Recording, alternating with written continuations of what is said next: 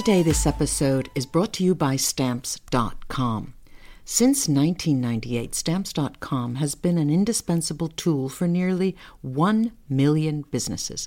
Stamps.com brings the services of the U.S. Postal Service and UPS shipping right to your computer. Whether you're an office sending invoices, a side hustle Etsy shop, or a full-blown warehouse shipping out orders, Stamps.com will make your life easier. All you need is a computer and a standard printer. No special supplies or equipment. And within minutes, you're up and running, printing official postage for any letter, any package, anywhere you want to send it. And you'll get exclusive discounts on postage and shipping from USPS and UPS. Once your mail is ready, just schedule a pickup or drop it off. No traffic, no lines. Cut the confusion out of shipping. With Stamps.com's new Rate Advisor tool, you can compare shipping rates and timelines to easily find the best option. Save time and money with Stamps.com. There's absolutely no risk. And with my promo code, POD, that's P-O-D, you get a special offer that includes a 4-week trial plus free postage and a digital scale. No long-term commitments or contracts. Just go to Stamps.com, click on the microphone at the top of the page, and type in POD. That's P-O-D. That's Stamps.com, promo code P-O-D. Stamps.com. Never go to the post office again. Ladies and gentlemen, especially if you have a small business, it is really, you know how hard it is to get things going. It's usually a one-man show. And I've had only positive experiences with Stamps.com. Try it. You'll like it.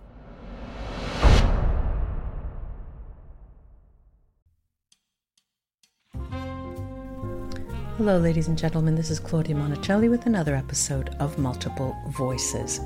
Take a moment to review this podcast if you've enjoyed listening and leave a hearty 5 stars. I'd appreciate it.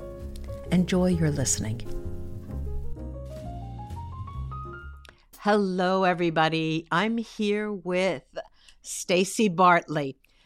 Who's Staci? Well, Staci's a clinical hypnotherapist, a certified divorce mediator. I love that term. I thought to myself when I read that, certified divorce mediator, she must get hit with all of the rotten eggs or tomatoes from either one or the other side. A certified strategic intervention coach, graduate of energy and intuitive science, lifelong study of psychology, human sexuality, and universal principles. She's a speaker and workshop facilitator for medical and mental health professionals, as well as contributing to 2 wellness programs for Fortune 500 companies.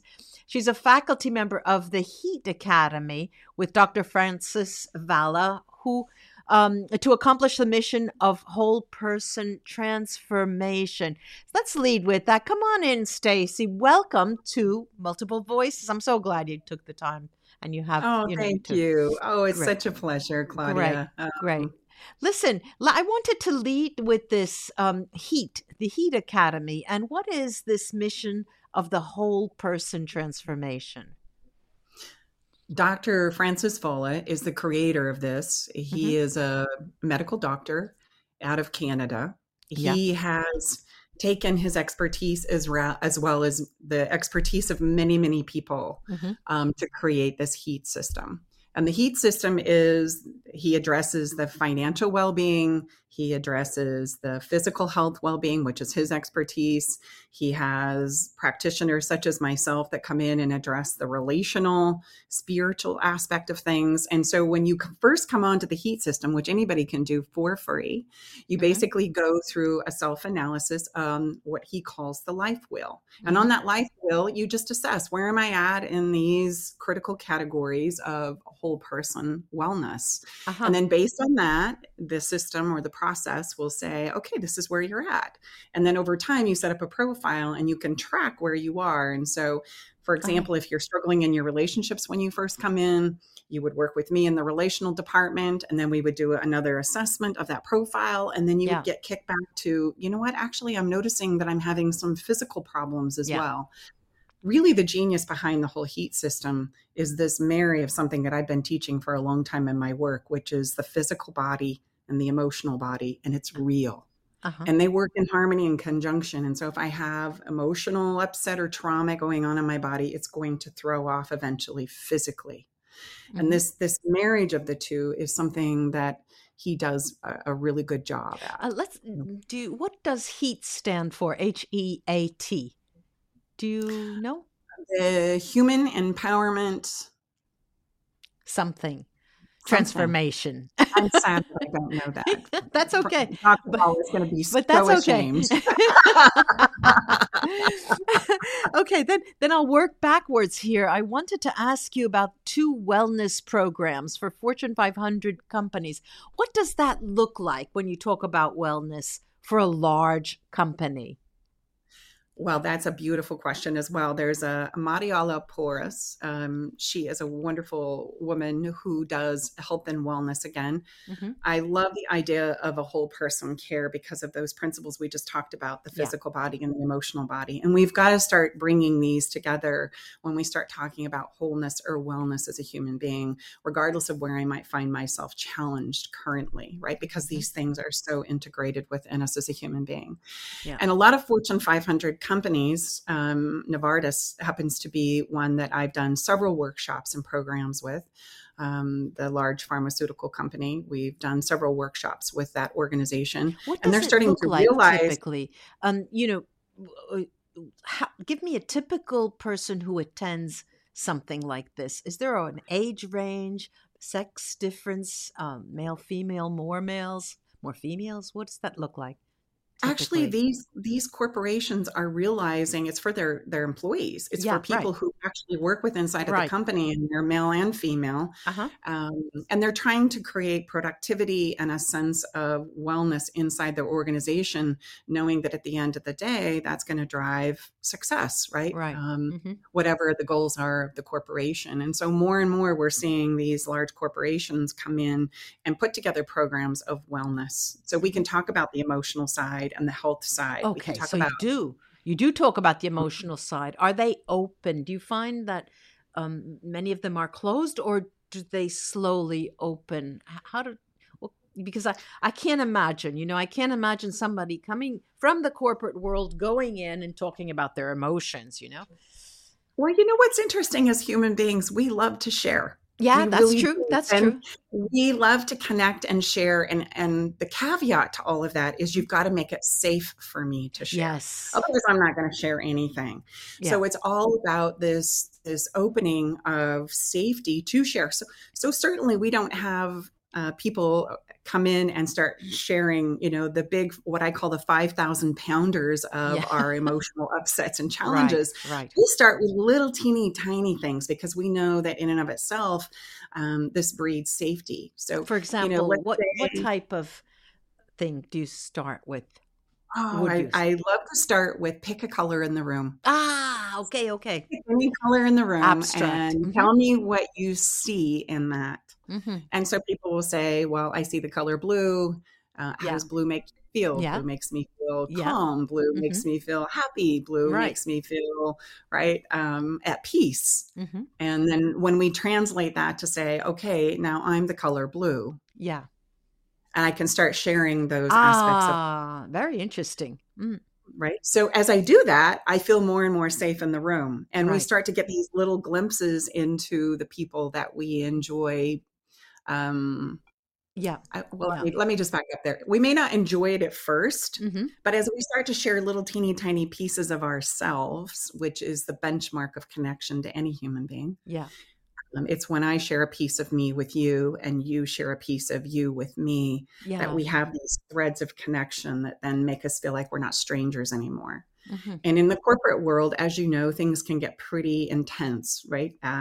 If not downright adversarial at times. Yeah. But how is Yeah. that much like our love relationships? Right. Very much Right. like. Right. Right.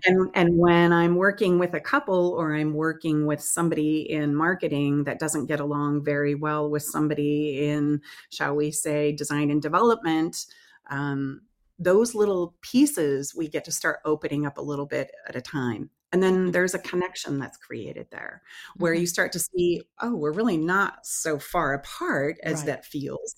Right. It's that I didn't understand this about you and you didn't understand Right. this about me. Have you ever found, I mean, I'm getting to the juicy part. Have you ever found a couple on the job, that no one knew about? Not in working with the Fortune 500 companies. No, Okay, I it have doesn't come not out. specifically had a couple that were at odds within the organization itself. I've not had that Okay. experience. I was hoping to get a good juicy story. I have good juicy stories, but not from those companies. And the majority of my work, because I'm very passionate about this, and I am invited to do corporate workshops. And I love doing workshops, but you know where my heart is? My heart is with that couple and that family. Yeah. It's at home, right? It really is. Right. So I focus more there than I do in the corporate. Okay, so let me just ask one more question about the corporate world. How long do those sessions last, both in terms of one session and go ongoing? Do they have to go through a cycle of 10, for example? Are they 45 minutes, an hour and a half? How long are they? The programs that I've been involved in cover a variety of topics over anywhere from 6 to 12 weeks. Okay. And so once a week? We're not going to do once a week. Well, they're going to define it. Could be once a month, could be once a week. They're going to define it according to their own group, who it is they're moving through it, as well as, the timing of what works within the corporation. So there's no set structure there other than what works for the corporate arena. I think the exciting part is that we're starting to open up and have these types of conversations. Right, exactly. In that arena, sure. Which I think is a huge breakthrough. So I applaud Novartis for being cutting edge on this, right? And not only that, but doing it around different chapters of their organization throughout the world. So I think this is how we start to bring unity. Right. I One think step in the right direction. Yeah.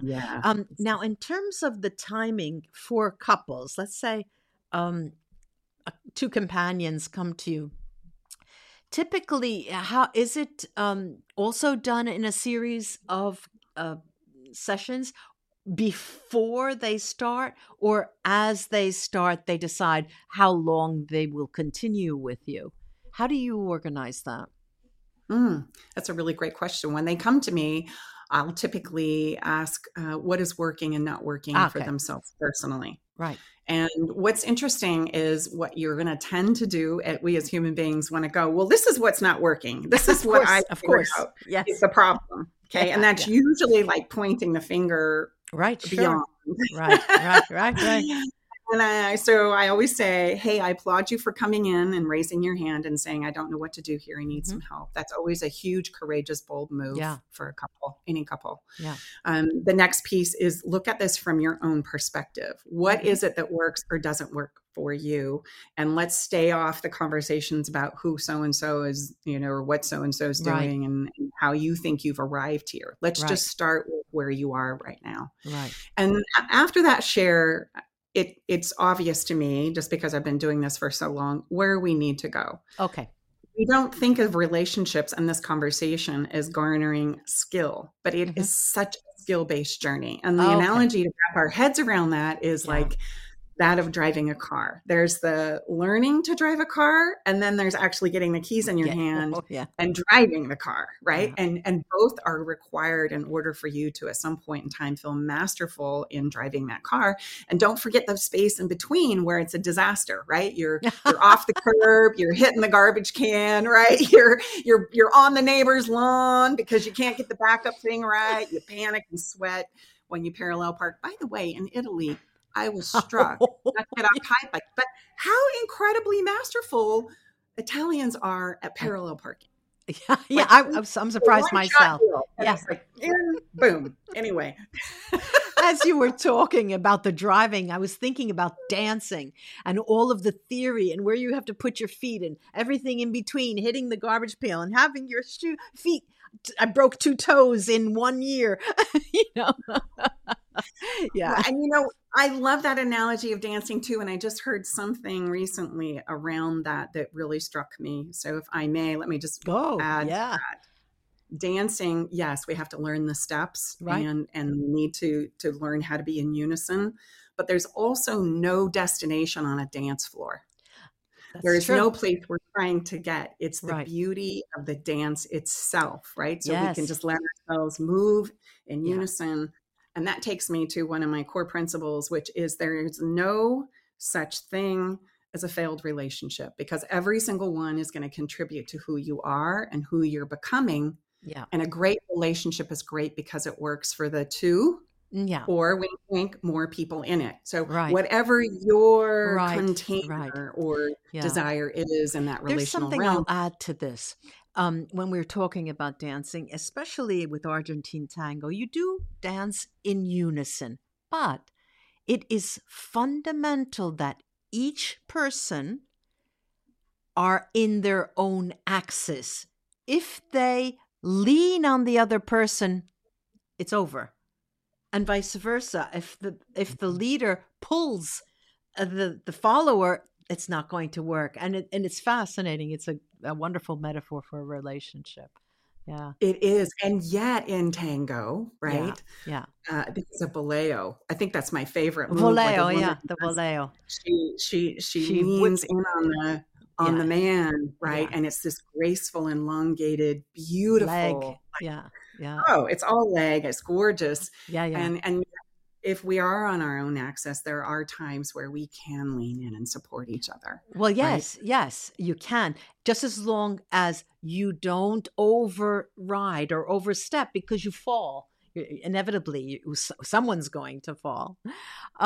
So now let's say that I started from the back end and moving, forwards. But I understand that your entire world, your entire activity, let's say, whether it has to do because you're also a host of a podcast. What's the name of the podcast? Let's have our listeners, tell them. Yeah, Love Shack Live is the name of Love Shack Live. Yeah. And it's a radio, it is live. And it's a lot of fun. But beyond that, and where you talk about relationships, and you, again, I was a witness to that the other day. I was on your show, and you highlighted once again, there are no failed relationships. And, I'm usually brought, Staci, to be the devil's advocate. Unfortunately, the devil makes me do it, I love it. You be the devil's advocate. We need that. but you usually, as the devil's advocate here, I would have said, look, Staci, tell me when you work with the clients, couples, and it just doesn't work out. They just don't stay together. Do you acknowledge that? Do you acknowledge with them that it would be better for them to grow apart? Mm-hmm. Absolutely. Oh, absolutely. In fact, there are many relationships. When I say there are no such thing as failed relationships, what I'm meaning is we tend to not value our relationships that don't last the long haul. Right. We don't value them. We don't give them a credence. We start making up these stories in our thinking that I've done it wrong, they're wrong, somebody screwed it up here, right? And 9 times out of 10, I'm trying to not end a relationship because I don't want to be the person that ends it. I don't want to be that person who did the relationship wrong. Right, the bad cop. You've got to understand there are relationships that are not meant to go the long haul. Nonetheless, they have contributed to your life. And so I use that as a phrase to say, let's step away from this whole conversation because look, in my book that's coming out here the first of the year, I give a whole account of my relationship history. What's the title? The title is Marriage is Dead, A Divorce Mediator's Guide to Rescuing Your Relationship and Ensuring Love for a Lifetime. Oh, that's a mouthful, but it's great. Great. Say it again. Wait, say it again. The title. Marriage is Dead. Marriage is Dead, a divorce mediator's guide to rescue your relationship and ensuring love for a lifetime, because that's what we're all after. We're after love for a lifetime. Yes, but it's interesting that you put it on with the same breath that you say marriage, and you said long haul. There is divorce. It's dead. Marriage is dead. So you're thinking, if I've understood, the marriage is dead. We both know that. Come on, grow up. Let's move on so we can grow. Is that the idea? Yes. Well, the book starts out in exploring the history of marriage. Oh, just not because it's right or wrong, but just as an exploration and an understanding about what is marriage, the institution, and where does it come from. Yeah. And more importantly, what is the role that it is playing in your life right now? And what is the role you want it to play? Yeah. And I don't want to give it away, but you're going to come to a realization that marriage is a lot of things other than what we believe it to be, or what we've been taught it to be. And so we need to kind of come to a rectification of that, because what I oftentimes see in my office is that people try and put this layer of marriage as a guarantee to the longevity of the relationship, or we're going to have a baby, or we're going to buy a house together, or we're going to do something that will give us some sense of permanence, right?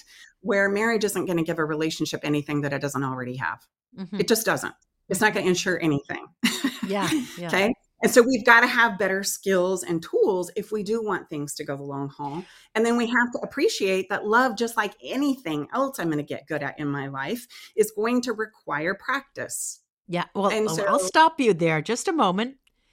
Usually when someone writes a book, it is because they have grown and they want to give their expertise. And so I'm thinking, Staci Bartley, boy, you've been around in terms of relationships to be able to say this, and the smile on your face is a hard worked smile. You've earned it.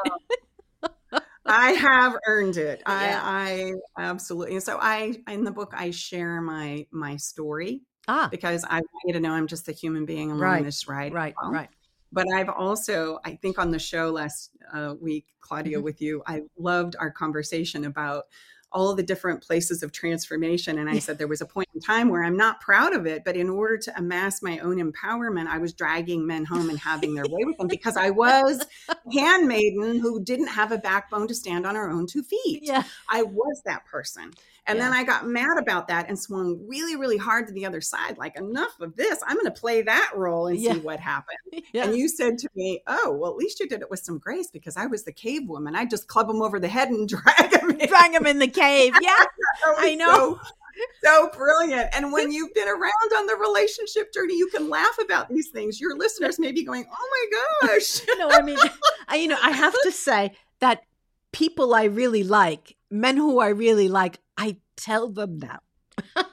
I tell them, look, this is what I usually do. So if we're here now, you're okay. It's terrible. It's like this idea of like, look, okay, we tend to, in our conversations, without even thinking about it, count. Yeah. And then what are we counting? We're counting how many times you've been married.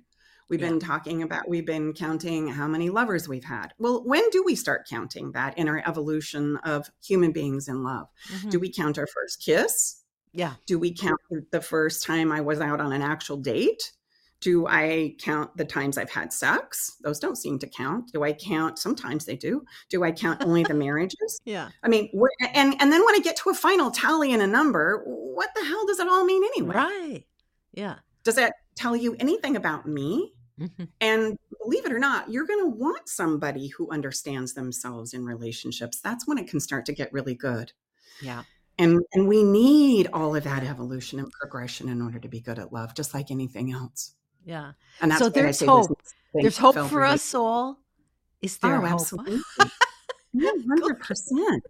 Okay. It's the stories that we make up about all of these experiences in Yeah. our relationships and our love lives that hinder us. Yeah. We come up with horrible stories about ourselves, about others.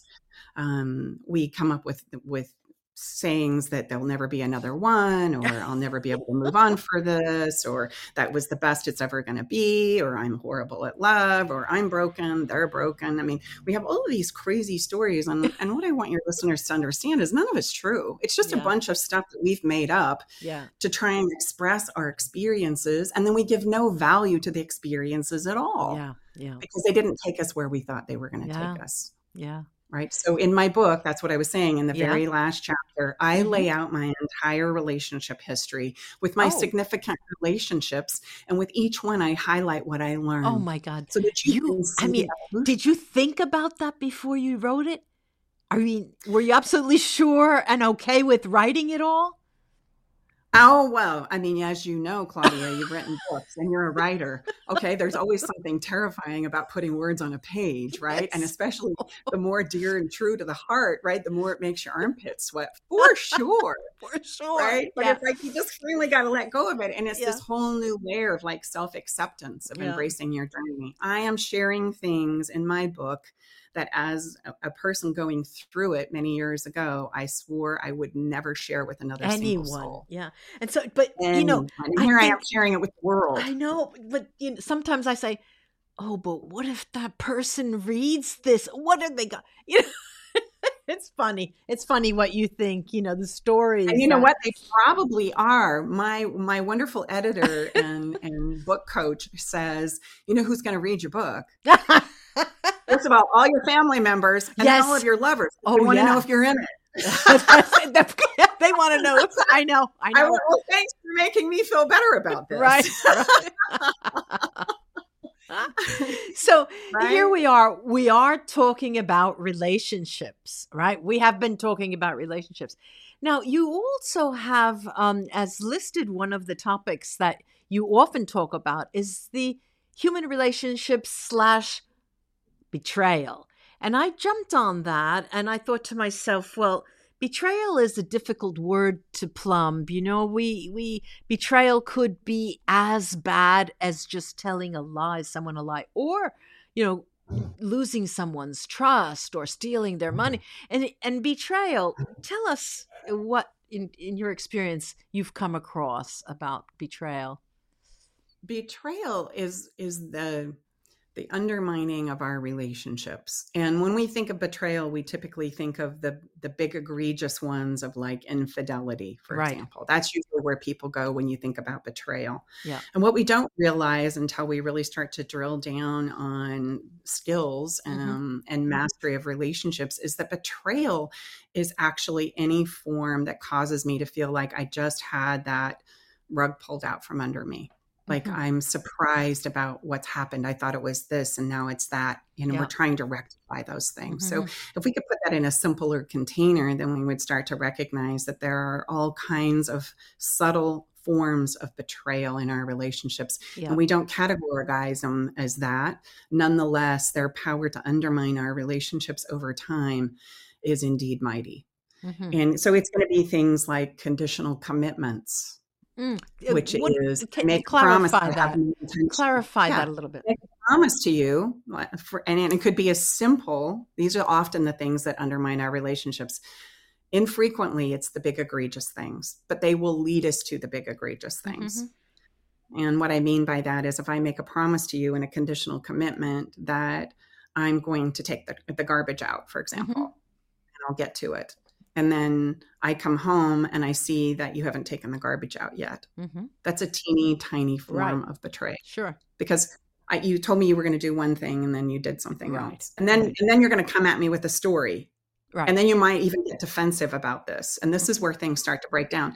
I want to be clear here. It's not the fact that you didn't take the trash out. It's how we handle not taking the trash out and getting around. If we defend it, oh, you're always on me about taking the trash out.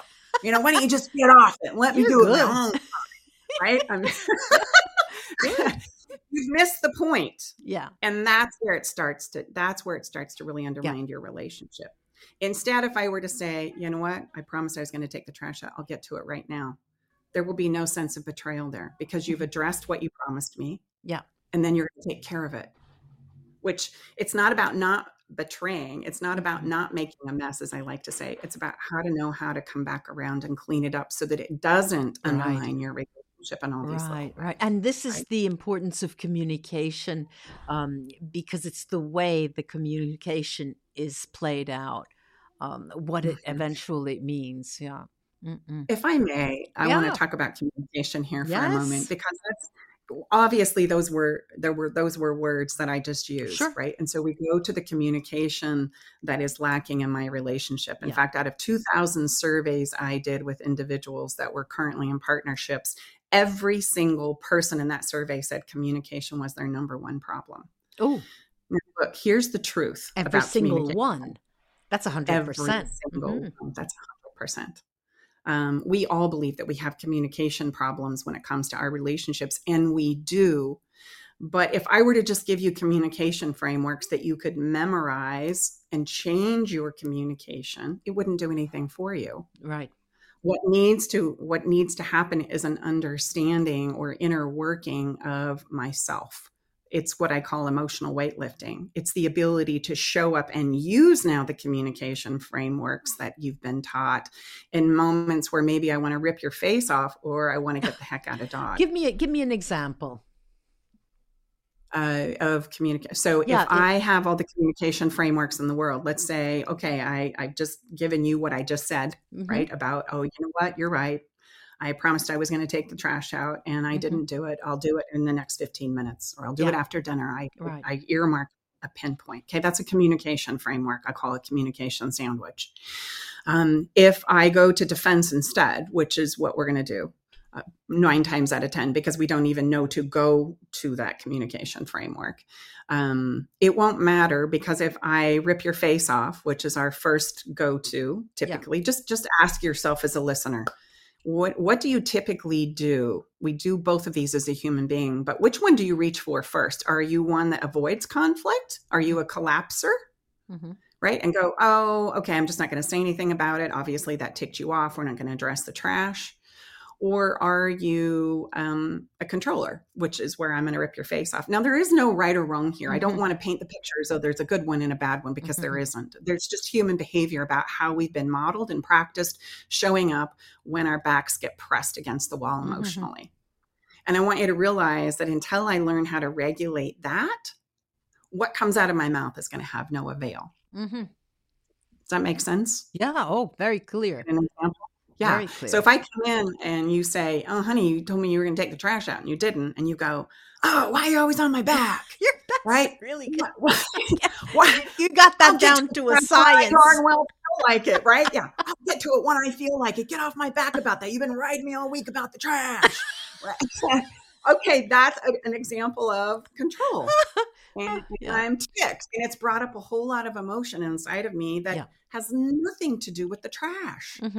Of course. Now, I might come in and somebody says, you didn't take out the trash. And I go, I'm sorry. I know I'm horrible. It's I can't ever get it right. I just, I'm sorry. I'm laughing. But I can see people do that, Yeah. Oh, and we usually do one or the other. Yeah. And I drop whatever I'm doing and I run in and get the trash. And then I feel like this horrible person who's blown it again, who's made a mess, who doesn't deserve to be loved, who, I have these whole narratives that we go to in what I call our movies. And so in those particular cases, I just want to appreciate, and the point I'm trying to drive home here is it won't matter what communication framework I've given you if that's where you're going emotionally, because you won't use them. Yeah. You won't use them. Yeah. So where we need to begin is in that emotional weightlifting gym of training myself, of learning how I show up. And then I can show up and I can advocate for myself and I can say what I need to say and I can allow you to do the same. And if I don't have that ability, then that's where all these little betrayals come from. Yeah. Broken promises, innuendos, right? Saying things we don't mean. Well, this is, you've got it down to a science, even the face, as you say, well, you got to take the trash. I love that. So, for me to ask you to change a little bit topic, I'm not sure if I should, because that was so good, but I'll try. All right, you have a whole section of talking points that revolve around play, intimacy, sensuality, and sex, and I'd like to take those together. Do you often address these issues with people you work with, or is that something that is less prominent in the lives of people when they come to you? Yeah, it is something that I typically teach at the very end of whatever work or workshops I'm teaching. And the reason that is it's really difficult when we're having problems to talk about play. Right, What? of course. Talk about sex. Oh, hell no. Right? Like, we're not going there. I got problems. I got big problems. And I can't go there until we solve them. That's just how we're wired. And so rather than fight against it, we've got to go with it. And once we ease that up a little bit and get some in the relationship, right? Some permission, some letting go, some understanding of what's really going on. Yeah. And then some success is built up there. Yeah. Most of us need a tremendous amount of safety to approach the idea of intimacy, through the lens of play. Now, the irony of it is we could go right to play. We really could. In fact, we can put our problems on the shelf. You just put the problems on the shelf mentally, but you have to have the ability to do it. But then to bring them back, they need to be. They're not going to go anywhere. Have you ever put your problems on the shelf and not had them waiting for you when you come back? Of course. If so, I want to know how. And yet we're afraid that that's going to be the case, right? Yeah. We're afraid that if I step away from this for a moment, or if I understand the problem from your perspective, that it's going to be contagious. It's going to get all over me. It's going to be something that I'm going to lose my way with, when actually that's not true at all. Mm-hmm. At any point in time when we're struggling in our relationship, if we could find or develop more of the ability to put our problems on the shelf and go play, go have some wonderful lovemaking, right? Go share ourselves from this other place that we have access to as well. Yeah. I would assert that our relationships wouldn't become so broken down and fragmented. In fact, it's a way to refuel the emotional energy in your relationship. And quite frankly, when we come to the end of love, it's because we've run out of emotional gas. It's because we put off that filling station for so long. I get to a place where we say things like, I just can't do this anymore. Yeah. I've run out of emotional gas. I've cared and tried to solve this problem so much without refueling myself or our relationship. I just got to go. Right. I can't do this anymore. And you're right. You can't do it anymore because you as an individual have exhausted yourself from the emotional gas perspective. You have nothing more to give. There's nothing left in the tank. Yeah.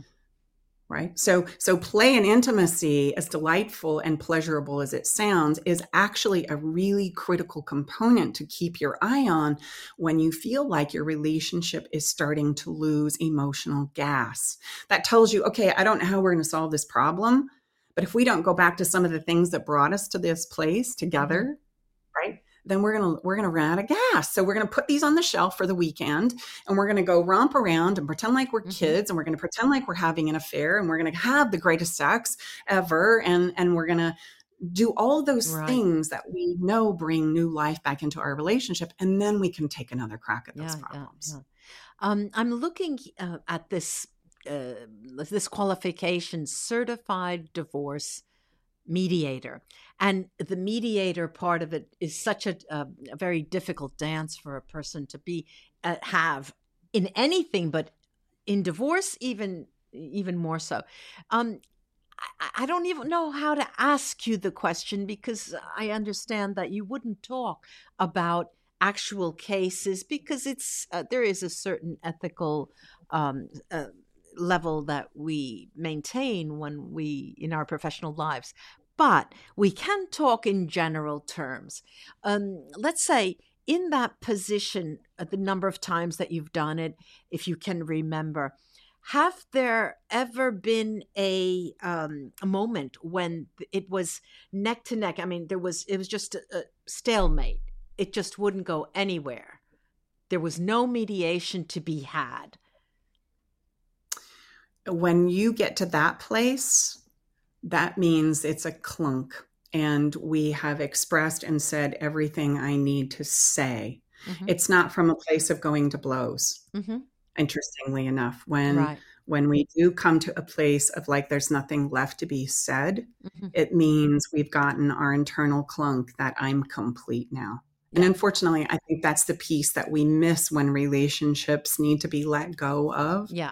I call it a loving release because, again, my philosophy is each one contributes to who you are. Yeah. You've spent a lot of time emotionally, physically, mentally, spiritually, financially investing into this relationship. And my job as a divorce mediator, when we come to that place, is number one, don't be so quick to go to the divorce place before you're complete. Right. And oftentimes that completion never happens. And that's why they're just nasty and ugly. And because we're hurt, we don't know what to do with that hurt. And so we attempt to make them pay, right? Or me pay, without realizing there's some wonderful gems there to uncover that are going to give you the answer that you're looking for, as well as the completion you need to go forward and let go of this. And then value the experience that this relationship has contributed to your life. Oh, Staci Bartley, ladies and gentlemen, if you have problems of this kind, now you know where to go because she is an expert.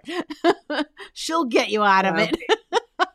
Yes. Well, and realize when we come into, when you knock on the door of my office for a divorce, right, everybody's in like heightened panic mode. Unfortunately, I can imagine. We wait and wait and wait and wait and wait and wait and wait some more and wait.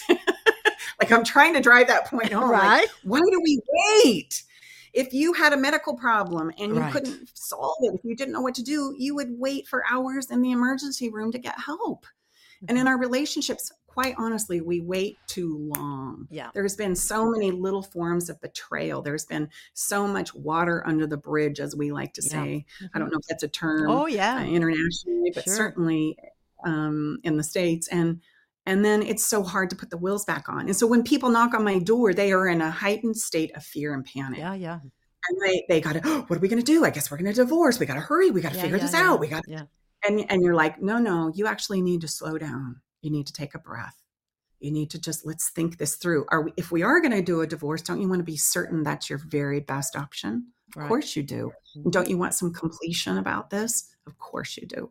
And so mediation for me is more about that process, because once you come to the place of completion, everybody knows what's possible anyway. Yeah. Like it's there. We don't have to decide. You're just going to see what is, and then we're going to know and understand why we can't go forward, or we've been successful in making some progress and everybody wants to try again and go again. And I do that through my lease option contract for love. It's a lease option contract where everybody can get all in for 30 days at a time. Oh, whoa. And then, now wait a minute. You're going too fast there. Now, what is that? Okay. It's a framework where it just helps us all get in, and we can't accomplish anything with 1 foot in and 1 foot out. So if a couple can say, well, let's work on these things that we've been struggling with by learning some skills and some frameworks, and let's see if we can make progress. Okay. So, and however it goes is going to tell you everything that's available in the relationship based on how the people and the parties are showing up. Does that make sense? So when you we're either going to make some success. Oh, I'm sorry. Go ahead. When you talk about, you've mentioned frameworks a lot. So you have a framework for that. You have a framework for that. And it sounds like a campaign politician who says, "Oh, I've got a plan for that. I don't remember who that was. It was a woman. I can't remember who she was." Well, the framework. Now, when you say framework, is it something similar to a plan or something within which you can work? What do you mean by this framework? Oh, I love that you asked that question. I want you to know nobody's ever asked me that before, and I'm so glad you did. I am always trying to take this very nebulous, sometimes daunting, heavy, emotional burden of relationships off of our shoulders and make it simple to use, simple to understand. Even I, as a professional in my work, sometimes read relationship books and I go, oh my gosh, holy cow. Oh, I'm never going to get good at this, right? I mean, like, you got anything else for me? Like, I can't take this on right now. Yeah. Right? It's like, Yeah. holy cow. And that's what I'm trying to accomplish with the frameworks. It's like we have simple and easy to use frameworks where you can get a little bit of progress or take that exhale or make it seem like it's not so hard. So it's sort be of like a little successful. task, a little bit of Mhm. homework that someone Yeah, has to do. let me give you one. Let me give you one. Okay. I'll give you a simple little framework because Okay. we talk about emotions, and emotions are like these invisible, nebulous things that, like, they time travel on us and they move super Time fast. travel, yes. They do. I Little love that. bastards, I right? love Just that. about the time we got it figured Emotions, out, I'm time like, travel. I 1960. love that. I'm going to write that down. And so we don't talk a lot about how to manage our emotions or emotional bodies. We don't know how to care for them. We're either drowning in them or we don't want to have anything to do with them. Right. You know, they just make it crazy and convoluted, and I say and do things I don't mean. And so who needs them, right? I don't want to time travel today. I need to be logical. I need to be sensible. I need, but by nature, love is that emotional process. It is all emotion. That's what we love about love, right? It is this deeply emotional experience. And you're right, it can take us anywhere. That's what emotions do. Yeah. Okay. So when we're trying to decide how it is or where it is we are as an emotional being, I have a little framework called an emotional cookie. An emotional cookie is like sitting down and trying to figure out the ingredients to your favorite chocolate chip recipe. Oh, what is it? So in that simple framework, okay, the emotional cookie is sit your butt down, breathe, and just be with where you are right now, wherever it takes you. What's in that emotional cookie? There could be a sprinkle of anger. There could be a splash of, sadness. There could be a little smattering, to cream it all up of betrayal. There could be a little bit of guilt. There could be, but what is it? Break it down for me and tell me what's in your emotional cookie. And then we can wrap our head around that instead of just saying, how do you feel? Well, I feel lots of things, or I'm so overwhelmed emotionally. I don't know how the hell I feel. Yeah. Don't ask me that question. It just makes me go, you're in the wrong business. You should have been an actress. I love human beings. I think they're incredible, and they can be messy and mean and nasty and awful as well, and everything in between. And I think it's the embracing of the human journey that I love the most. Yeah, and we all love deserve coach. to be loved. We all deserve to be acknowledged, whatever that might be. And so these little frameworks are just simple, easy to use things that you can have some success without feeling like you have to take on the whole thing all at once. Yeah. And I have many of them. I have lots of them. Oh, I'm so glad. And I will glad. develop and continue to develop more of them as I go. I'm so glad that you're working with emotions. I don't have patience. I don't have the patience. I do. I mean, I know all about emotions. I'm very emotional. I mean, very emotional. But I couldn't do that. I couldn't do what you're doing. You have patience. It seems that you have a lot of patience. Is that true? Yeah, for the most part, yes. I don't have a lot of patience for myself, but I do have a lot of patience for others. That's very good. That's excellent. I mean, that's what you have to do if you're working with others. Yeah, that's interesting. Staci, I'm so happy that you were able to come here tonight. Tonight for me, it's morning for you. But it's I often speak to coaches, right? The coach is a general word, a life coach, this coach, that. But it's very rare that you find a person who, in that much detail, talks about relationships. I mean, to the level of a cookie, okay? Because it does bring in the play. And there's no detachment. There is. I'm not saying that correctly because you are in many ways detached, but not to the point of being outside of a person's issue. It's very clear to me, and I've been listening to every single word you said, that you have, first of all, firsthand knowledge of what you're doing, and that is clear. And secondly, your intention of bringing about the best possible outcome is also very clear in how you present your work. And then, there's this mediator persona who is really if I talk about archetypes, in the judge's quality of an archetype. And a judge is a person who is detached, but in a way of studying and analyzing certain cases.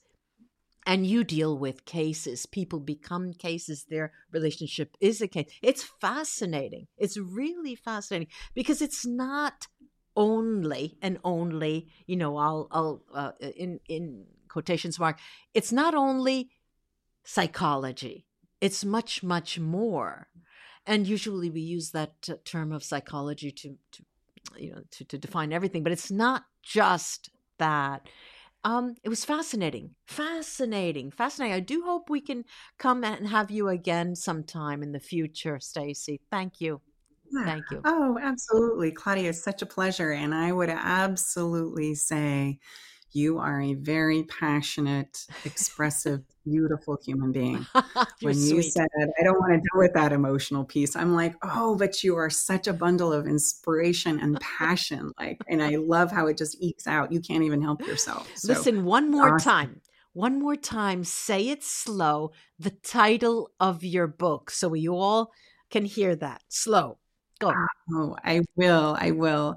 The title of the book is Marriage is Dead: A Divorce Mediator's Guide to Rescuing Your Relationship and Ensuring Love for a Lifetime.